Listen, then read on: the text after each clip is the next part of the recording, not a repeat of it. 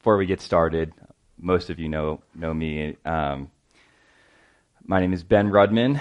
I've been coming here for about a year and a half. It's my beautiful wife, Brianna, my dad, Ron, and my mother-in-law, Diana. I also have two kids in the down in the dungeon down there, ages 4 and 2, Bryn and Asher. As BK mentioned, we host a Thursday night anchor group where we study the Bible together. So Sean's out of town, and he asked me to teach, and he asked me if I would be open to continuing the Exodus study. And I figured that was a great idea because if I mess it up, he can just come back and teach over what I taught. So we're going to be in Exodus 34, verses 28 through 35. And this is one of those passages with a lot of mystique and significance. And I don't know if you guys are anything like me. You read these passages and you sometimes might go onto a website or something and look at different commentaries, and you start to read all these different disparate meanings. And it's like from all these you have like Matthew Henry saying one thing, and then Spurgeon saying another thing, and then you're like, okay, well.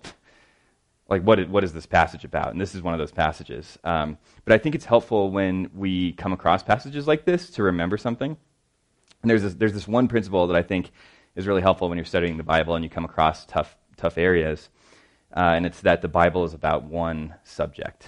I say this all the time. If you come on Thursday night, everybody, I just saw like 9 eyes roll like across. The Bible's about one subject. And I like to say, I stole this from somebody, I don't know who I stole it from, but it's that the Bible is a chain of linked thoughts. It's not a string of pearls. So it's not a series of stories, each with its own utility. Sometimes they're related, sometimes they're not. Instead, it's about one thing, and that one thing is the gospel. That's what we call the gospel. The Bible is about the gospel. And when I say the gospel, I mean, excuse my guitar pick there. I mean that we are sinners, and we're estranged from God, and that everything that you sense that is wrong in yourself and in the world is rooted there. And on the other hand, Jesus Christ came in and he lived, he was a real person, a real historical figure, and he did all the work that you should have done, that you're going to fail to do in the rest of your time here on earth, sorry to say. And he took God's punishment due to you and was raised again to a life that he will include you in. So I'm just going to end there, and now I'm going to show you how powerful the gospel is through this passage. And the sermon today is called The Return of the King. And so let's start by reading the section of Scripture, Exodus 34, 28 through 35. I don't know if it works this way, because I didn't brief them ahead of time that these were the Scriptures, but look at that. So I'll just read it. So he was there with the Lord 40 days and 40 nights, he being Moses. He neither ate bread nor drank water, and he wrote on the tablets the words of the covenant, the 10 Commandments. Now it was so, when Moses came down from Mount Sinai, and the 2 tablets of the testimony were in Moses' hand when he came down from the mountain, that Moses did not know that the skin on his face shone while he talked with him. So he didn't know that his face was glowing. And him being God, by the way. So when Aaron and all the children of Israel saw Moses, behold, the skin of his face shone, and they were afraid to come near him. Then Moses called to them and said, and Aaron and all the rulers of the congregation returned to him, because they all ran away. So he called to them, come back, guys. And Moses talked with them. Afterward, all the children of Israel came near, and he gave them as commandments all the Lord had spoken with him on Mount Sinai. And when Moses had finished speaking with them, he put a veil on his face. So they're all scared because his face is glowing, and then so that they could get through it, put a veil on his face. But whenever Moses went in before the Lord to speak with him, he would take off the veil until he came out. And he would come out and speak to the children of Israel whatever he had been commanded. And whenever the children of Israel saw the face of Moses, that the skin of Moses' face shone, then Moses would put the veil on his face again, until he went in to speak with him, being God. So this is God's word. So what do we have here? We have Moses, who Sean in previous weeks, you can download online, Moses previously in Exodus, Moses is a type. Was shown as a type of Jesus. Sorry, Moses is a type of Jesus. And what I mean by that is, does anybody remember what part of Jesus' character Moses represents? Do you guys remember? Mediator. Yeah, that's right. So he represents Jesus as priest. And what does a priest do? A priest represents the people before God, and then he represents God before the people, right? And so how does he do it? He goes to God and he pleads God's mercy, right, on behalf of the people. If you remember the passages we were reading, there's all kinds of instances where Moses is saying things like, God, for your great name, don't wipe these people out. You did all that. You went through all the trouble of bringing them out of Egypt. Don't wipe them out now. It's, what is everybody going to say about you, et cetera. And what he was doing was he was appealing to what God had already decided and what God's character, but he was pleading on behalf of the people and leaning on what he knew about God's character and the law. And for more on that, go check out Sean's prior sermons. But he then tells the people he comes back and he tells the people about God's law and about God's judgment. He doesn't carry out the people's will before God and doesn't carry out God's will before the people. God does that and the people do that themselves. So he's just mediating. He's just going to and from. So now that we've established that, what role does God the Father play in the Old Testament? What does he represent? If Moses is the priest, what is God doing?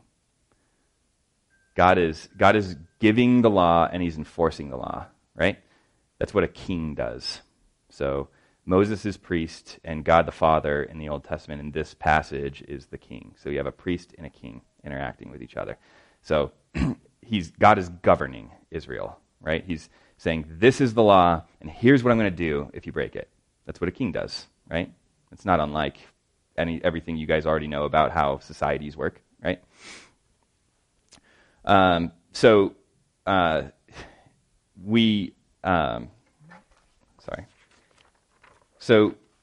have this priestly mediator who fasted 40 days and 40 nights in the presence of the king and receives a communication to the people from God. And it's the 10 Commandments and other laws, right?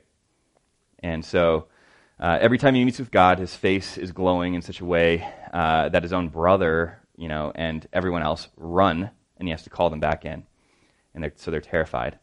Before we dive into what this means, let's explore the scene a little bit more. So what we studied in the prior few weeks, Moses had just had this incredible in-person meeting with God earlier in the chapter and in Exodus 33. And at the end of 33, Moses says to God this really famous passage, "Show me your glory."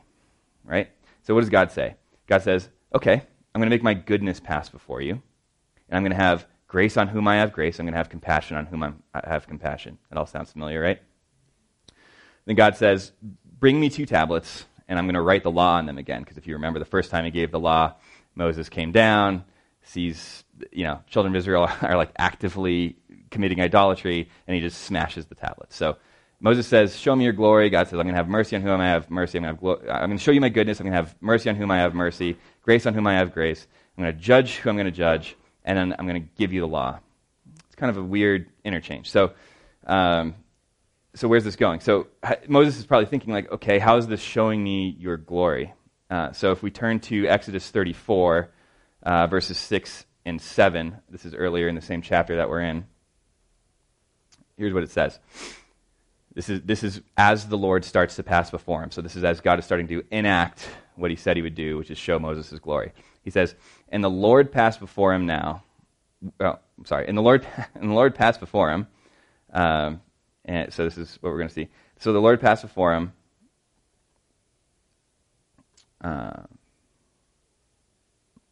Okay, interesting. And the Lord passed before him and proclaimed, the Lord God, merciful and gracious, long-suffering and abounding in goodness and truth, keeping mercy for thousands, forgiving iniquity and transgression and sin, by no means clearing the guilty, visiting the iniquity of the fathers upon the children and the children's children to the 3rd and the 4th generation. Show me your glory, God. I'm going to make my goodness pass before you.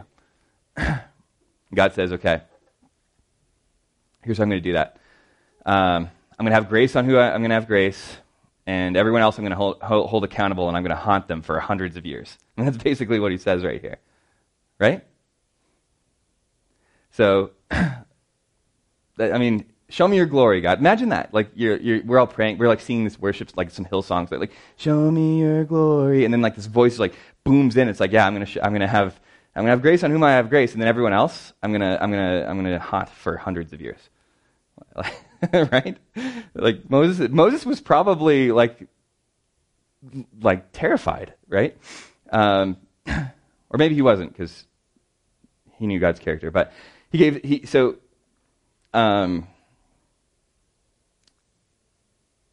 then God pats Moses on the head and sends him down the mountain back to all the people. So he comes down and his face is glowing, and he calls the congregation near, and he has to wear a veil. And this kind of sets a pattern, right? We read that. So every time God spoke with Moses, his face had this glow, and he had to wear a veil every time he came back to the children of Israel to relate the message. So there's something in between the children of Israel because they can't handle that glow. And that glow is related to what God's showing his glory, which has to do with judging generations for hundreds of years, right? So now we have a couple questions for God, right? Who's going to get your grace and mercy? And what does this have to do with your glory and goodness? And what's with the glowing face and veil, right? So rather than pontificate all the possible meanings of the glowing face, because I was completely confused when I read all these different commentaries, I'm going to say this. This passage is debated by many scholars and expositors, but we're going to focus on what Moses' priestly representation means to us and what God's authoritative representation means to sinners. And fortunately, that's laid out by Paul in 2 Corinthians chapter 3. So perhaps the most helpful commentary of all on this passage. So turn with me to 2 Corinthians chapter 3, verses 5 through 11. So I'll read starting in verse 5.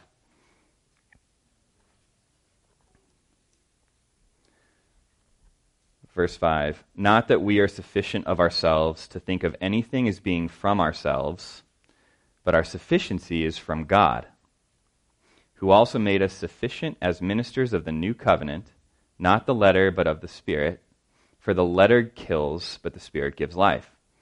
But if the ministry of death, written and engraved on stones, was glorious, so that the children of Israel could not look steadily at the face of Moses, sounds familiar, right? Because of the glory of his countenance, which glory was passing away, how will the ministry of the Spirit not be more glorious? For if the ministry of condemnation had glory, the ministry of righteousness exceeds much more in glory.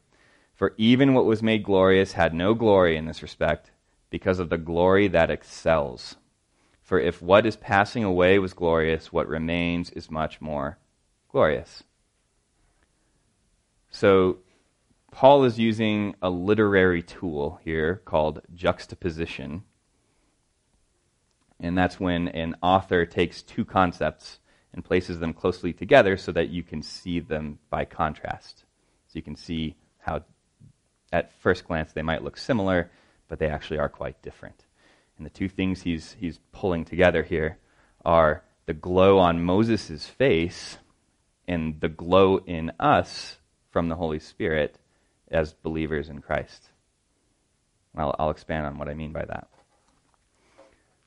So, where does he get glory out of all this, first of all? So, remember back in Exodus 34 when Moses asked the question and God, answered the answer that I've repeated like 50 times. He then gives Moses the law again, right? He has it. He inscribes it on the Ten Commandments, and that's what he gives Moses to take back down to the people. So why is the law a picture of God's goodness, and how is God's glory and goodness compatible with what Paul calls glory fading away and the ministry of death?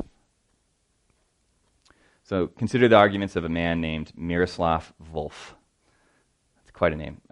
Wolf is a Croatian minister from a war-drenched region where many of his countrymen have endured hardship that we've certainly never tasted, but some of the wars in that part of the world have been, even in the last, 25 years, have been just horrible. Like, people have endured, of all different ethnicities and stuff in that region, have just endured crazy things. And he lived there. He's part of it, and he's a believer and a pastor. And he says this. Here's what he has to say on the matter. In a world of violence, it would not be worthy of God not to wield the sword. If God were not angry at injustice and deception and did not make the final end to violence, God would not be worthy of our worship. A lot of nots there. But it's saying if God so this is a guy who's seen men dragged out of houses and shot in the street, and wives, daughters raped in the streets, stuff like that. You can read his book. He goes into stuff that he's seen. So he's saying if God didn't make all that right, if he didn't bring swift justice on all that, would he be worthy of our worship?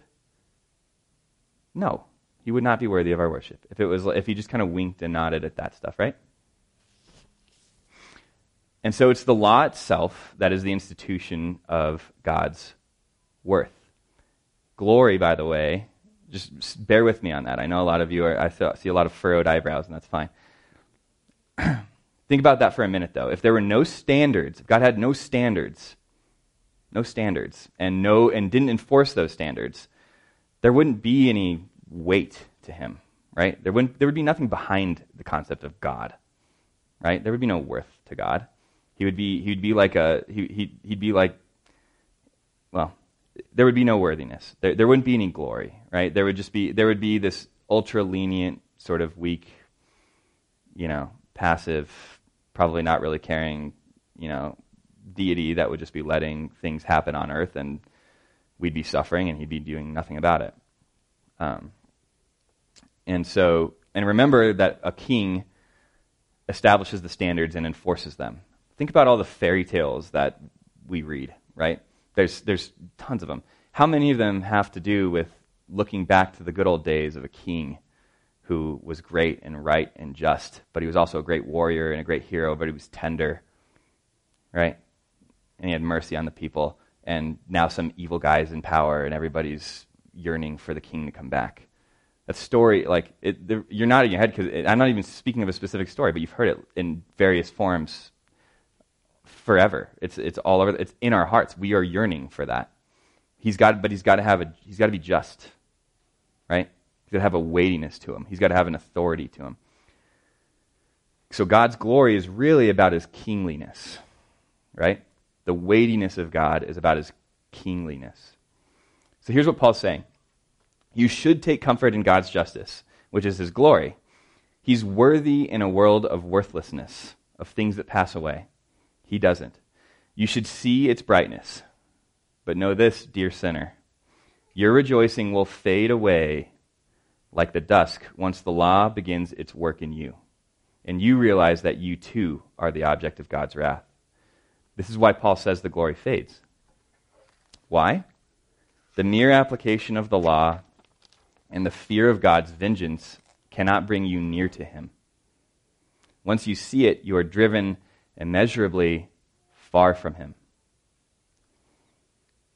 So the second question, on whom will you have mercy, Lord? The answer is the one who's able to draw near. Let's turn to Hebrews chapter 7. Hebrews 7, verses 18 and 19. Just bear with me. I know I'm in the middle of this point. I'll bring it home in a second. For on the one hand, there is an annulling of the former commandment because of its weakness and unprofitableness. For the law made nothing perfect. On the other hand, there is the bringing of a better hope, through which we draw near to God. So back to 2 Corinthians for a second. Paul mentions another kind of glory, doesn't he? He calls this glory the ministry of righteousness. Verses 5 and 6 of what we read earlier says that in Exodus 34, God made a covenant, which in verse 7 he says is the ministry of death. But there's a new covenant, and there's a covenant that gives life. And he makes the argument in verses 7 through 11 that if the ministry of death was so glorious that it made Moses' face shine and fade, how much more glorious must this new covenant be that brings life?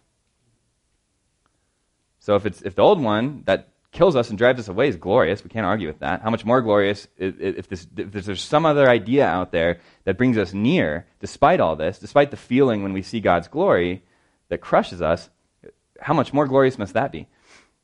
John 1:17, right after the famous verse, "For God so loved the world that he gave his only begotten Son, so that whoever believes in him should not perish but have eternal life." The next verse says, "For the law was given to Moses, but grace and truth came through Jesus Christ." So this answers the question, on whom will you have mercy? The answer is on Jesus. The verse right after So in these two verses from the Gospel of John, we understand where Paul gets his argument from, that there's something better than the law, because the law establishes God's standard in the enforcement of it, but it drives you away. But through Jesus, there's something that allows you to be brought near, that is separate from the law. So why did Moses have to wear a veil? This goes back to why we in this room are we're not just the Croatian, the people down in that part of the world who are fighting wars who God's going to judge because of killing and raping and that stuff. We're in that camp. That's where we start. And so are the children of Israel. And here's why. Moses had to wear a veil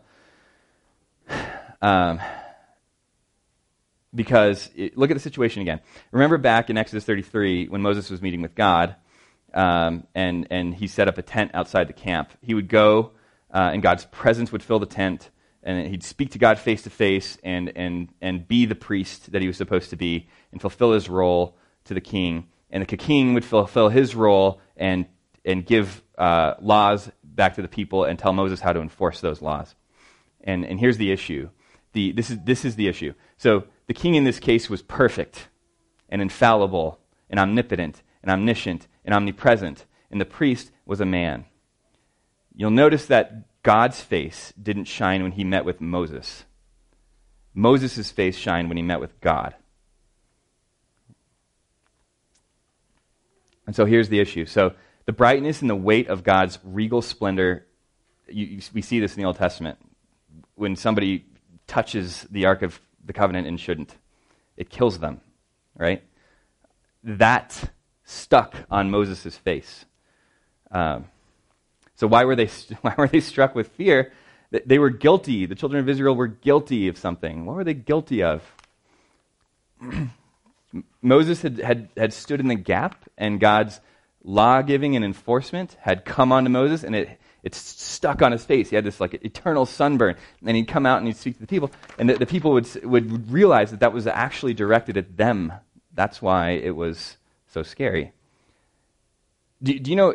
So in English, the word guilty is a hard one because it's like, okay, well, what did they do? What sins did they commit then? What did they do? A better word is shame. Do you know what shame? The difference between guilt and shame is? Guilt is the sense of guilt from doing something bad. Shame is the sense you get from being bad. Your identity. Shame is the reason why. Shame is the reason why. I'm going to venture a guess that all of you do this because we do. We all do. Shame is the reason why there's a version of you let everyone see. And the version of you let everyone see. I'm not condemning you for this. The version of you that you let everyone see is the version you think everyone will like. But there are parts of you that you hide because you know if everyone knew them, they wouldn't like you as much. Right? That's shame. But the glory of God is like, poof, it blasts right past. Like, we're not going to be able to show up in the presence of God, omniscient, omnipresent, eternal King outside of space and time, able to, the creator of all, and put on put our best foot forward, So Moses coming out from meeting with the king, being an inadequate priest, his priestly ministry was paled in comparison to what the king was, right? So he'd come out, and even his priestliness would be just drenched in kinghood. The regal splendor of God would be upon them, and they saw an axe falling.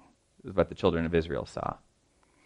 And so he had to wear a veil because they couldn't bear to look at God or think about God. What do? When the axe is about to fall, let's talk about something else.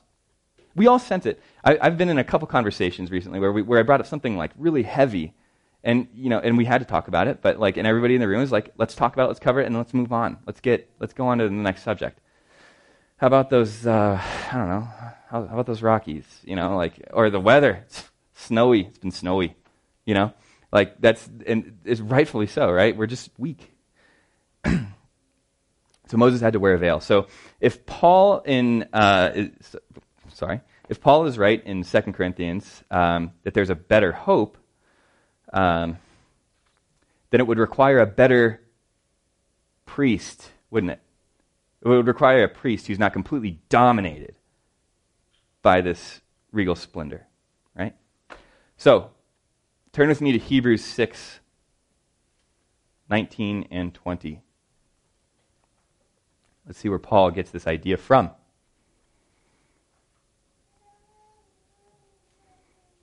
Who could this better priest be? Verse 19. This hope we have as an anchor of the soul, both sure and steadfast, and which enters the presence behind the veil. Sounds familiar. This enters the presence behind the veil. It's not scared. Where the forerunner has entered for us, Jesus, having become high priest forever, according to the order of Melchizedek. So there's this priest that's part of a special order. It's starting to sound kind of like Lord of the Ringsy, like the special order of priests. And this super priest goes right through the veil and isn't just dominated by the regal splendor. He's not fighting against it either. But he's not, there's no shame. He can go right in. He's a forerunner. He's the first one that can do it. And once he does it, he's a forerunner. It implies that there's people who can come behind him, right? That's what forerunner means, right? The first one, the first goer. That's what forerunner means. So he's the first goer. Then people are going to be able to go in after him. So who is this Melchizedek? Because he's part of the order of Melchizedek. Who's Melchizedek? In Genesis 14, I'm not going to lay out the whole story, but Abraham comes back from war. And he had all these spoils of war, and he gives 10%. He meets this Melchizedek character, and he gives him 10% of the spoils. He tithes to Melchizedek, and it says Melchizedek was the king of Salem, the king of peace. And it says in there that he was a priest of God Most High and a king. He's a priest and a king, so he's able to give the law and enforce it. And he's able to petition on behalf of the people. He's a king and a priest. And Jesus is of the order of Melchizedek. He's a king and a priest. So there's the scene in Matthew 22, right? Where Jesus, king and priest, is getting just pelted with questions by the religious rulers. The Pharisees ask him whether it's lawful to pay taxes to Caesar. The Sadducees ask him, try to pin him on the resurrection, asking whose wife a sevenfold widow will be in eternity. And the scribes try to nail him on the first commandment of the law. And he answers each of them admirably, and they puff out their lower lips and furrow their brows and nod and start to just kind of grumble and thank him for his time, and they start to part. And he says, wait, before you go, I have one quick question for you. How can David call his descendant Lord? That's the question that he asks. You guys are probably wondering what. He's referencing Psalm 110 here, where David writes in verse 1 and then in verse 5. If you could put it up there. Psalm 110, 1, 4, and 5. I'm not going to read the middle verses. Verse 1, a psalm of David. The Lord said to my Lord. The Lord said to my Lord. The Lord said to my Lord. There's two people talking up there. The Lord said to my Lord, sit at my right hand till I make your enemies your footstool. That sounds a lot like the kingly God we know, right? The Lord said to someone else who's David's Lord, sit at my right hand till I make your enemies your footstool. Then verse 4 says, the Lord has sworn and will not relent. You, other Lord, are a priest forever, according to the order of Melchizedek. The Lord is at your right hand. He shall execute kings in the day of his wrath. So Jesus knew exactly what he was doing, and so did they. So did the Pharisees, the scribes, the Sadducees. They knew exactly what he just did. He answered each one of them from their each individual perspective. The Pharisees were really conservative. The Sadducees were really liberal. The scribes were just legalistic. And you see, people tend to go one way or the other, right? Conservatives say, sure, God is merciful, but at the end of the day, he's king and you better obey him.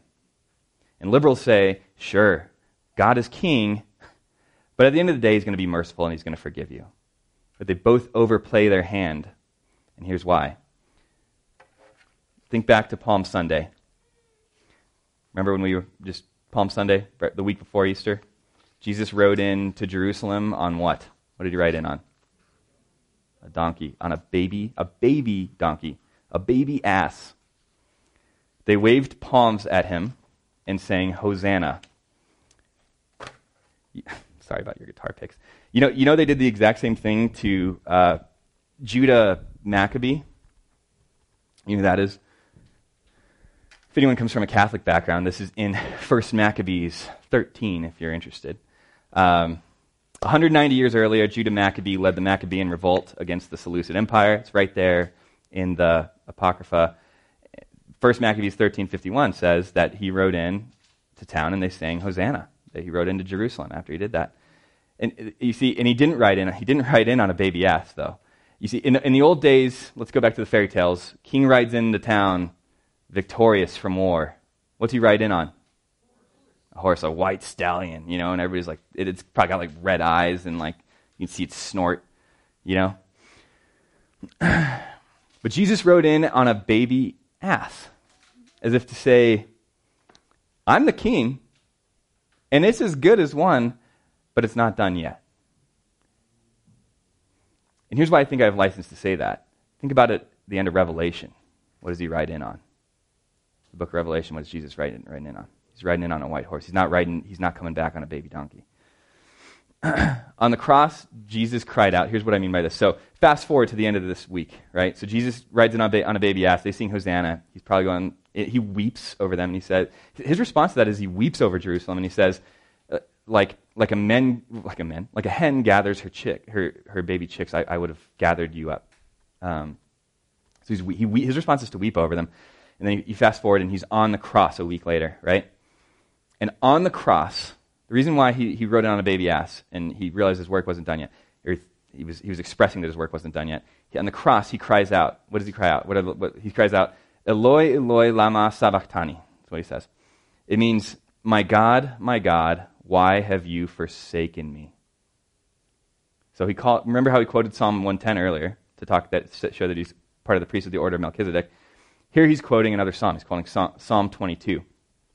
If you read Psalm 22, you start to read it and you're like, I don't remember any of these things happening to you, David. It starts with, my God, why have you forsaken me? And then it talks about, like, all my bones are broken. They've taken my clothes and sold them. In verse 21, though, David says, you have answered me. And then he goes on to praise God. Jesus knew what he was doing, though.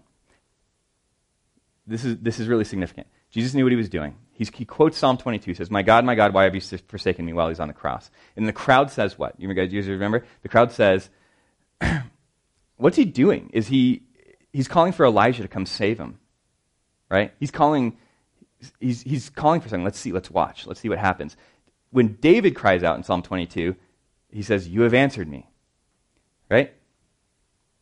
When Jesus cries out, after he quotes Psalm 22, what happens? Silence.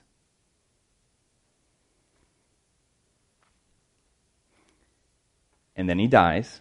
Then he says, it is finished. It is finished. And then what happens? The veil was torn. So you remember back in Exodus when God let his goodness pass by Moses. And as he did, he said, I'm going to give peace to whom I choose, and I'm going to judge the guilty. I'm going to haunt them for 300 years.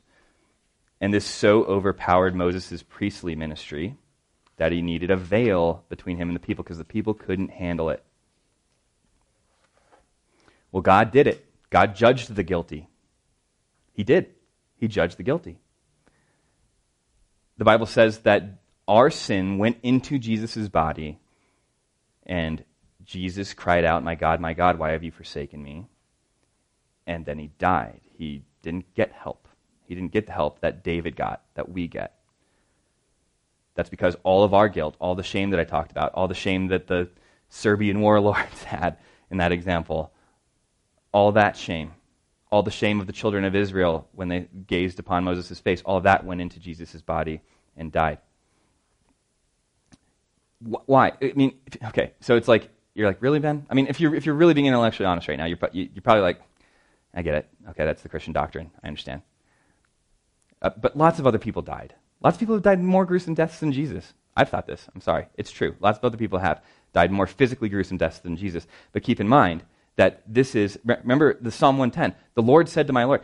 Remember the beginning of John, the Gospel of John, when it says Jesus was there from the beginning. Like, this is an eternal God on the cross. The Father, the Son, and the Holy Spirit have been a community for all eternity. And the Son is there on the cross. Like, all of our relationships on this earth are just a picture of this. They don't need us. They're perfect. They're all really, really good at being friends and fathers and sons, and they don't need us. We're a picture. God wasn't lonely up there. All of our relationships are just a picture. Think about the most painful relationships. When you see really husband-wife relationships, parent-child relationships, those are broken through death, how crushing that is for the person. Well, imagine if the people were eternal beings who had been with each other for eternity and are outside of space and time, and anything that happens to them is eternal. You have an eternal God. I'm going nosebleed theology stuff, but just let yourself understand as much of this as you can, because I don't fully understand it, but you can understand part of it. You have this eternal God on the cross who is dying, and he says, why have you forsaken me? And he hears nothing. There's no time. There's no temporal. Jesus wasn't temporarily separated from the Father. He's eternal. He was eternally separated from the Father. Yes, he's sitting at God's right hand right now. I'm not saying that he didn't rise from the dead and was seated, but time doesn't move like this for them. I'm not trying to turn this into a Marvel superhero movie or something. But time doesn't go it's not like, well, like Jesus and God are like, remember when you forsake me? Oh yeah, that was the worst for a few hours. That's not what that is. God's God, this is an eternal God. So this is an eternal event. And this is a breaking, a severing of the Trinity it's serious. This is immense. So, hopefully I've made my point. I'm not going to belabor this anymore. But this eternal separation tore the veil because this was what it took. This is what it took for God to still be just like we talked about, to still be worthy of our worship, and for him to be able to say, it is finished. I succeeded in taking all of this evil in this whole world, all that is broken that we see all around us. I have a coworker. There's a woman who works for this company that I am involved with. She's a grandma. She had a 5-year-old daughter pass away last week. 5-year-old granddaughter passed away. Sorry, 5-year-old girl. I have a 4-year-old daughter who's going to turn 5 in August. You hear news like that, and your heart breaks. But while your heart's breaking, you're like, well, that's certainly not enough. You start scrounging through the files to find some comfort and some, that needs to get righted, right? And so this had to be a really significant event in order for God the Father to still be worthy of our worship and say, me judging Jesus was enough to take care of all that, right? So, in 2 Corinthians 3:14, Paul says, but their minds were blinded, for until this day, the same veil remains unlifted in the reading of the Old Testament because the veil is taken away in Christ. So he's talking about why the children of Israel don't understand what they don't understand. Sorry, he's talking about what they don't understand. He's saying, if we don't have Christ, the veil, if you don't have Christ, the veil's still there. There's nothing else Like, it's going to take an eternal God. It's going to take one of the three of the Holy Trinity getting cut off. That's what it's going to take. It's going to take that to make all this right. And if you don't have that, and then you don't live in that, and you reject that, then the veil is still there. You need that veil. Otherwise, the glory, the priestly ministry is insufficient. That's what it's saying. In verse 18, it says, But we all, with unveiled face, we being believers in Christ, with unveiled face, beholding as in a mirror the glory of God," it gets great here, "beholding in a mirror the glory of God, are being transformed into the same image as the glory of God." We're being transformed into that same image. The glow's on your face, just as by the Holy Spirit of the Lord. So the Holy Spirit is changing you. So, and this is why. So Jesus is both king and priest and sacrifice, as we just showed. And there's not only no need for a veil, but he's brought you so close that he's changing you into his character. So now you're not only cast afar off and separated, you're brought so close. You're not even, it's not like you even get to sit in the same room and not go it shines on your face. It doesn't bother you, and it changes you from the inside. It doesn't not only kill you, but it changes you. And so this is a really hard point to make, but I'm going to close with a quote from my favorite biblical commentary, J.R.R. Tolkien's Lord of the Rings. It's in the third book, which is why I titled this sermon "Return of the King." The entire trilogy.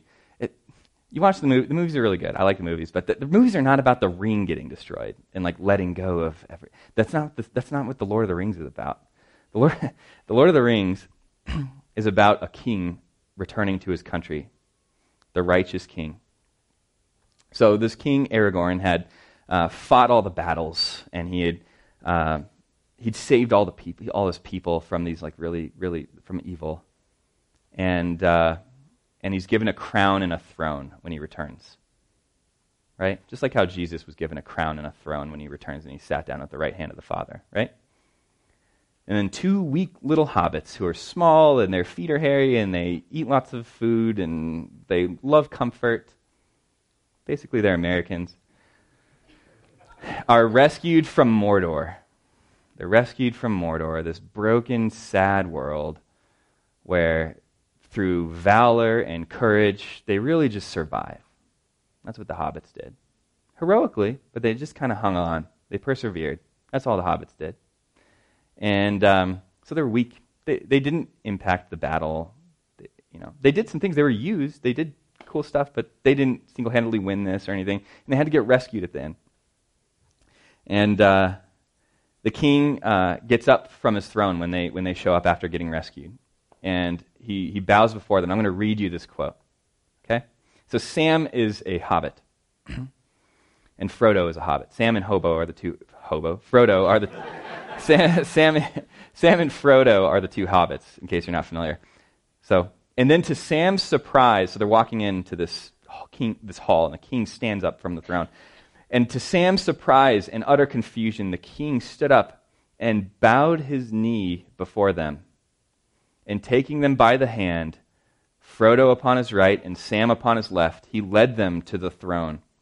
And setting them upon it, he turned to the men and captains who stood by and spoke, so that his voice rang over all the host, saying, "Praise them with great praise."